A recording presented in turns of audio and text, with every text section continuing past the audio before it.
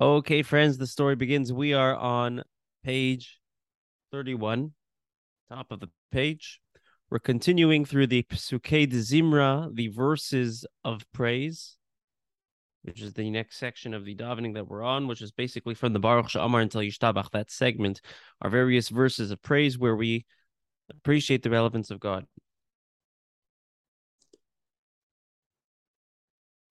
Several years ago, I emailed one of my teachers.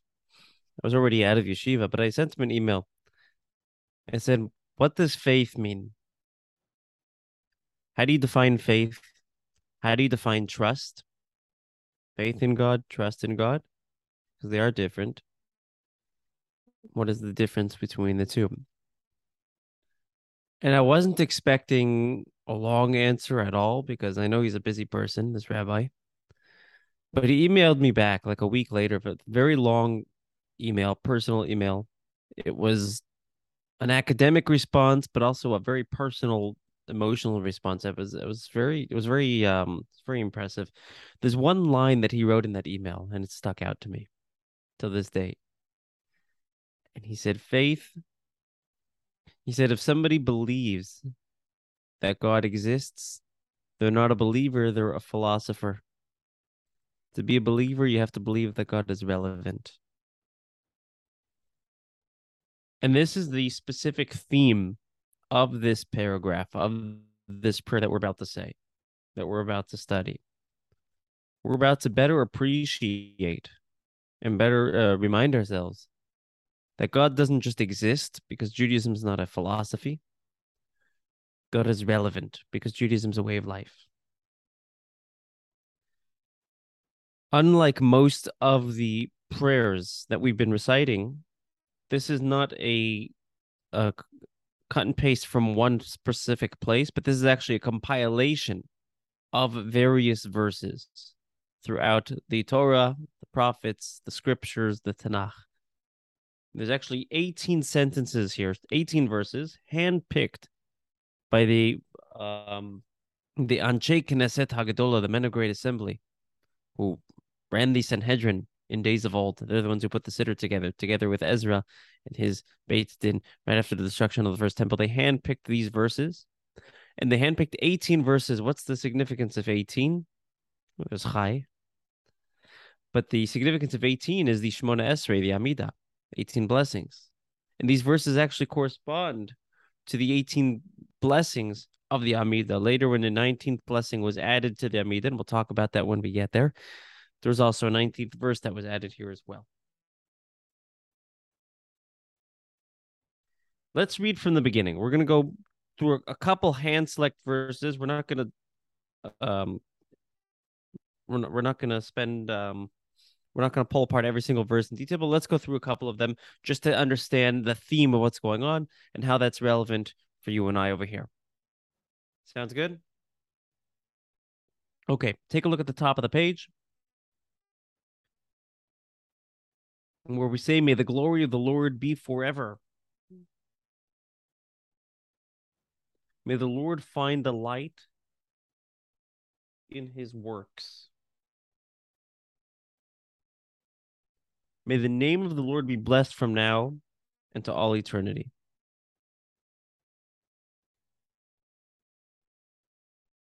So number one is Hashem appreciates the world that he made. Right? May the Lord find delight in his works. God enjoys the world that he made, implying that the world is actually relevant to him. The world matters to him. We matter to God. Now, if you just put this in context, that's actually incredible. Because how many galaxies are there? Is there even a number of galaxies? Can they be numbered? I don't know. How vast is our galaxy? And within our galaxy, how vast is our planet? In the larger scheme of things, it's pretty small, but to us, it's pretty big. There's a lot going on. You could zoom in on a leaf, and there's just a lot going right. There's just so many details to creation, and God takes pride in all of it. Now, by the way, in terms of how many galaxies there are, that can't even be measured. That's just what's within our scope of vision in our physical realm. But beyond that, in the more spiritual realms, the more spiritual worlds, right? There's other levels of realities in the heavens and stuff. Yet, what does God take pride and joy in? Us, the world that He made, because we're relevant to Him. And what we say is that the name of the Lord is blessed from now into all eternity.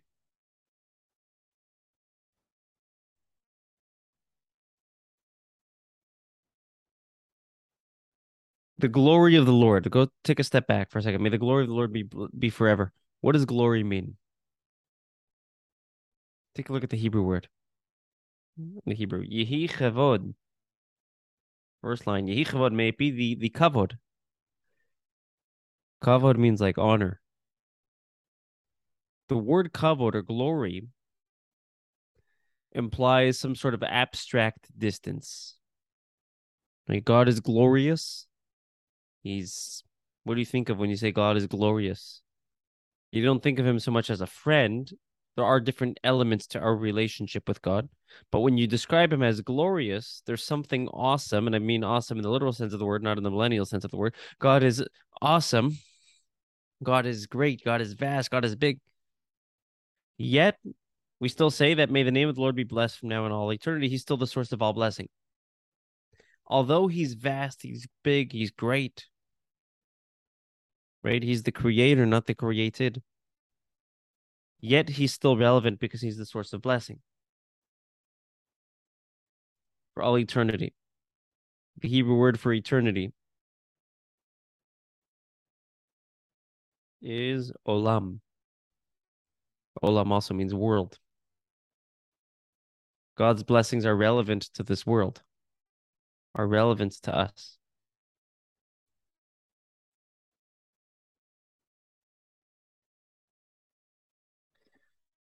The commentaries on the Siddur explain that nations of the world, especially in pagan times, there was, let me take a step back. Maimonides describes the evolution of idolatry. How did idolatry start? When Adam and Eve were created, they were created by the hands of God himself. They spoke to God. God said to Adam, Ayeka, where are you? Right? They clearly believed in God. Well, at what point did things go south? What point did paganism start? So Maimonides says it was an evolution. It was a development. Or devolution. What's the word? Devolution. What's the opposite of evolution? To devaluate. Devalue. Okay. There was a devaluation. The next generation said, well, there is a God. Obviously, right? We have this tradition, but how relevant is this God? In other words, God delegates power to the sun, delegates power to the moon, to the wind, to the clouds. Now, that's not true. They don't have independence, but that was their philosophy. And I had a voice teacher, great teacher. He says to me when I first started working with him, had a little bit of knowledge, and he says to me, Josh, a little knowledge is dangerous. You're going to hurt yourself. Right. You could practice something a lot, but if you're practicing it wrong, you're going to hurt yourself. A little knowledge is dangerous. So they had a little bit of knowledge, and unfortunately, the evolution. There we go. Okay. So unfortunately, a little bit of knowledge is dangerous, and there was this devolution. They said, well, God delegates, and if God delegates, let us give honor to the sun, to the moon. Right? Why go to the supreme manager? Let's go to the person behind the counter, right? Why go to God? Why don't we thank the sun directly? The next generation saw their parents praying to the sun, and eventually they forgot about God. There was a point where they believed in God. They would even praise God, but they didn't believe God was the source of blessing. They believed that whoever God delegated to was the source of blessing. So what we're saying here is that God is not only great, but God is relevant because he is the source of blessing. Bracha. What else does the word bracha mean? The word bracha also means to channel down. God is channeling down into this world. He's channeling down blessing into this world. He's channeling himself down into this world. He's making himself relevant to this world. Take a look on to the next series of verses. The third line of the English, middle of the line by the period. From the rising of the sun to its setting, the name of the Lord is praised.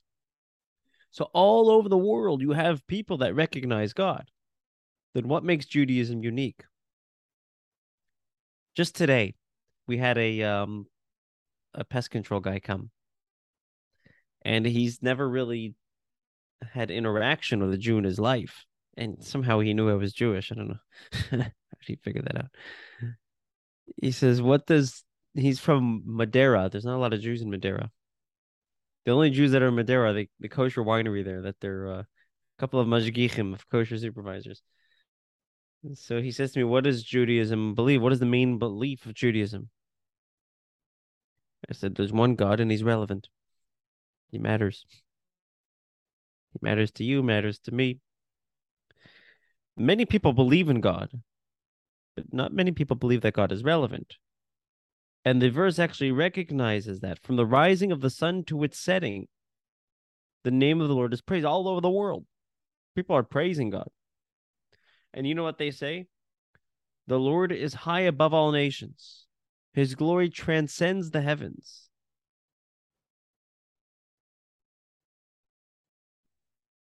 That may seem like a praise, but it could be taken, unfortunately, as an insult. Yes, God is great. He's glorious. AKA irrelevant. In other words, God has an occupational hazard.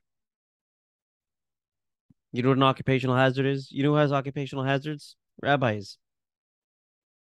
We have occupational hazards because if we're too abstract and too, in the books and in the clouds, who's going to want to go to you for advice or anything? You don't have any connection to reality. And if you're too cool, who needs you? Right? It's so rabbis have that occupational hazard. Teachers have that occupational hazard. If you're too cool and too cordial with your students, too friendly with your students, well, they don't need you. They don't respect you. And if you're too professor-like on the other extreme, they're not going to be interested. So God has that similar occupational hazard. God is great. God is amazing. God is the creator. Oh, he's not relevant. And if God is relevant, then he's just one of us. Why serve him? That would be idolatry. And this is a very relevant and deep struggle that hasn't been articulated, perhaps, but it is an important struggle that we all have with God. If you're a great God, then do you really care about me? And if you do care about me, then do I really want to serve you? Like Groucho Marx said, why would I want to be part of a club that wants me as a member?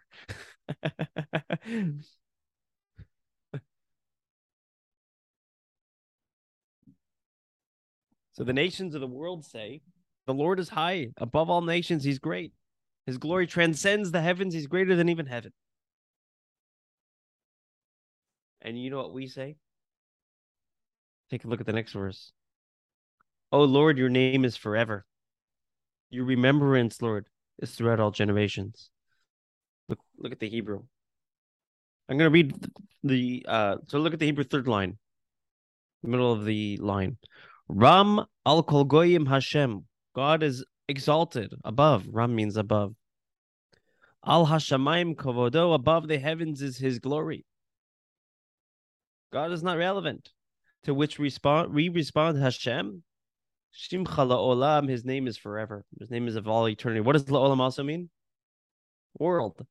God's name is relevant in this world. Yes, he's exalted, and yes, he's above us all, and yes, he's great. He's still relevant in this world. The Zichrecha, his remembrance, the door of doors from all generations. He's relevant in this world. He's relevant in this and this generation. He's not archaic either.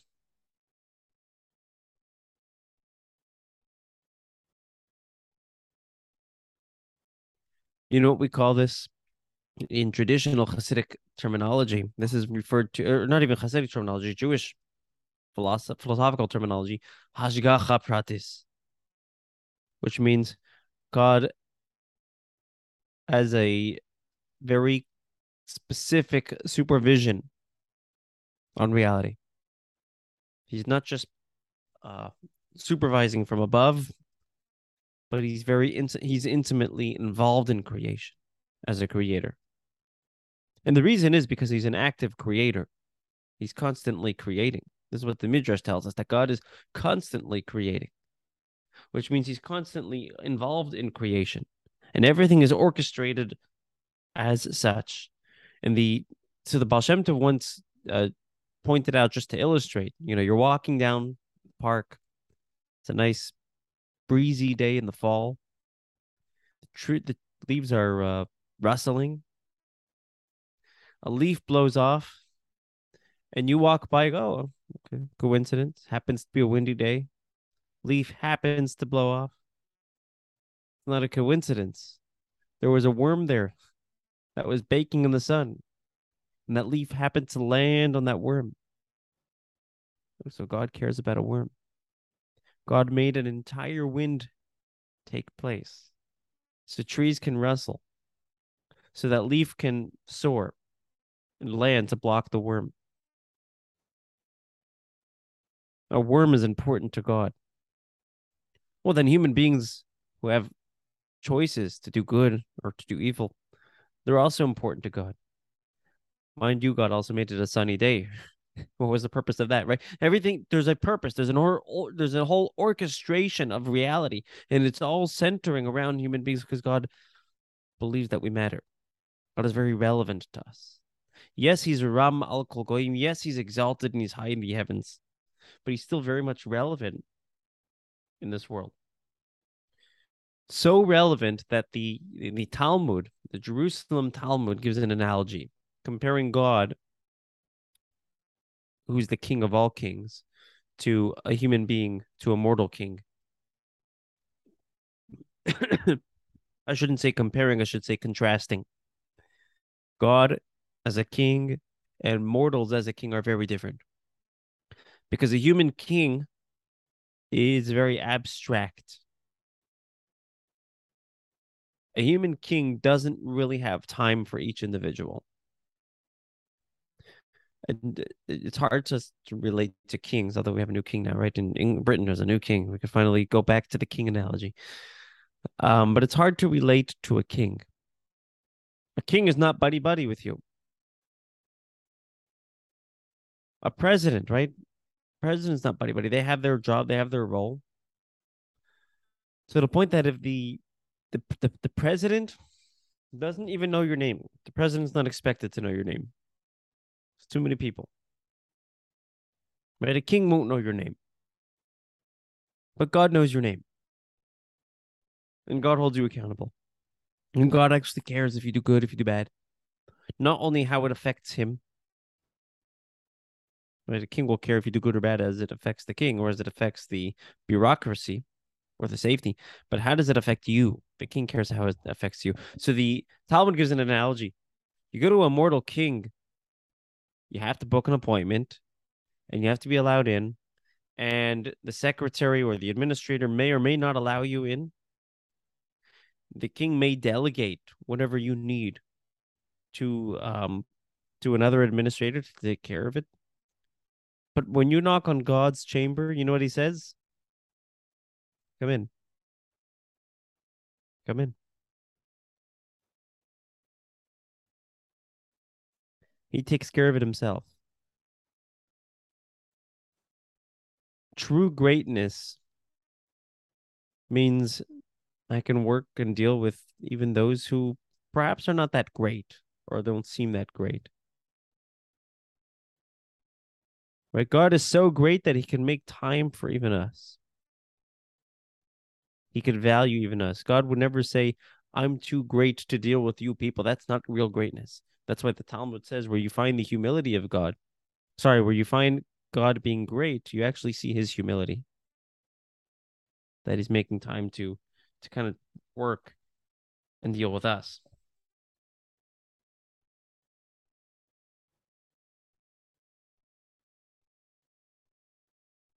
Let's keep reading. We're on the English. 7 lines from the top. You with me? Okay, the Lord has established his throne in the heavens, and his kingship has dominion over all. Yes, his throne may be in the heavens, but his kingship is relevant to everybody. God is relevant. Again, that's the theme of this whole paragraph. The heavens will rejoice, the earth will exalt, and among the nations they will proclaim the Lord reigns. So there will be a time where this is not just a belief system that we have, but it's a reality that everybody sees. Anybody know when that is? Right, when Mashiach comes, when the world will be full of the knowledge of God. Right, the nations will proclaim the Lord reigns. The Lord is king. The Lord was king. The Lord shall be king forever and ever. The Lord reigns over all eternity. The nations have vanished from his land. The Lord has annulled counsel from all nations.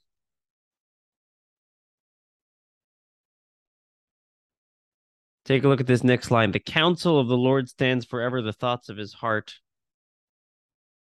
Sorry, go back 1 line. Many are the thoughts in the heart of man. This is a powerful line. You know the statement, man plans and God laughs, right? This is where it's from. Many are the thoughts in the heart of man, but it is the counsel of the Lord that endures. The counsel of the Lord stands forever and ever, the thoughts of his heart throughout all generations. And the reason is, for he spoke and it came to be, he commanded and it endured. God is relevant. His greatness is his relevance, which means also he knows what he's doing, and we got to trust that. We got to trust that God knows what he's doing. And that is so difficult. It's so easy to talk about in a class how God knows what he's doing. We got to trust and amen, brother. But in reality, that's very difficult. But he knows what he's doing. And I'm sure we all can think of some sort of story or situation where we thought something was right and we thought something should have happened in a certain way and it ended up happening differently. And we saw how it was good. And I'm sure you've seen all sorts of stories like that. I'll tell you a small story that I just heard. Nothing too earth shattering, but it was cute. Rabbi Levin, Palo Alto. You know Rabbi Levin from Palo Alto? He runs the Kh'vod in Palo Alto. He said he was recently in New York. He was at the Ohel. He was at the resting place of the Rebbe's grave, where people come to pray, holy grounds. His intention was to be there like in the morning. He ended up being there in the afternoon.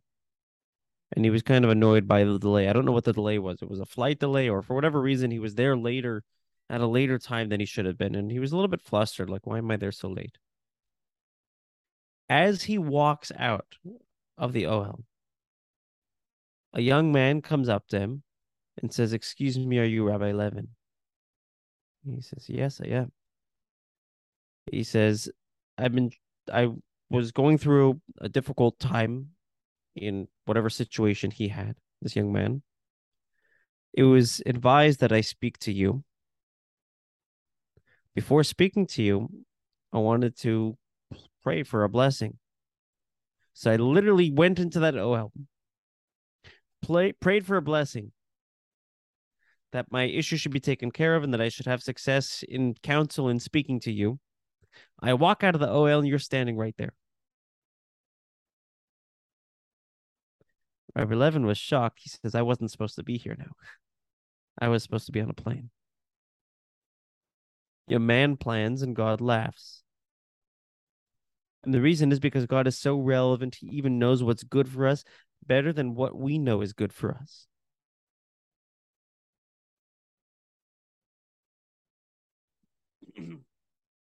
Take a look at the next part of the verse.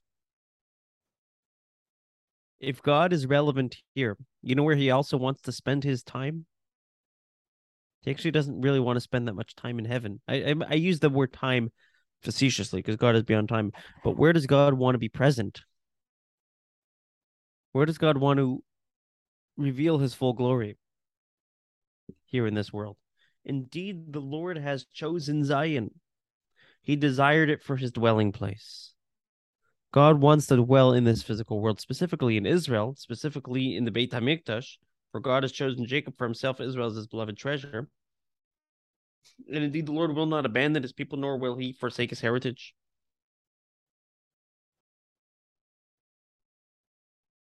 God wants to dwell with us in a very revealed way. Now, you might say, well, who am I that God wants to dwell with me? Okay, God values me, but I messed up terribly. I have all my shortcomings, I have all my deficiencies. But keep reading. And he, being compassionate, pardons iniquity and does not destroy. Time and time again, he turns away his anger and does not arouse his wrath. Deliver us, O Lord. May the King answer us on the day we call. God wants to be with us. He finds us. We are to find God relevant in this world. He wants to spend his time with us in this physical world. And even if we think we're not deserving enough, remember how compassionate God is. And as we continue the journey through the Siddur, and as we unpack each prayer, we're going to appreciate more and more, especially in this segment of davening, we're going to appreciate how relevant God is to the creation that he has made. He didn't make a world and walk away. He's intimately engaged in this world. Okay, that's my story, and I'm sticking to it.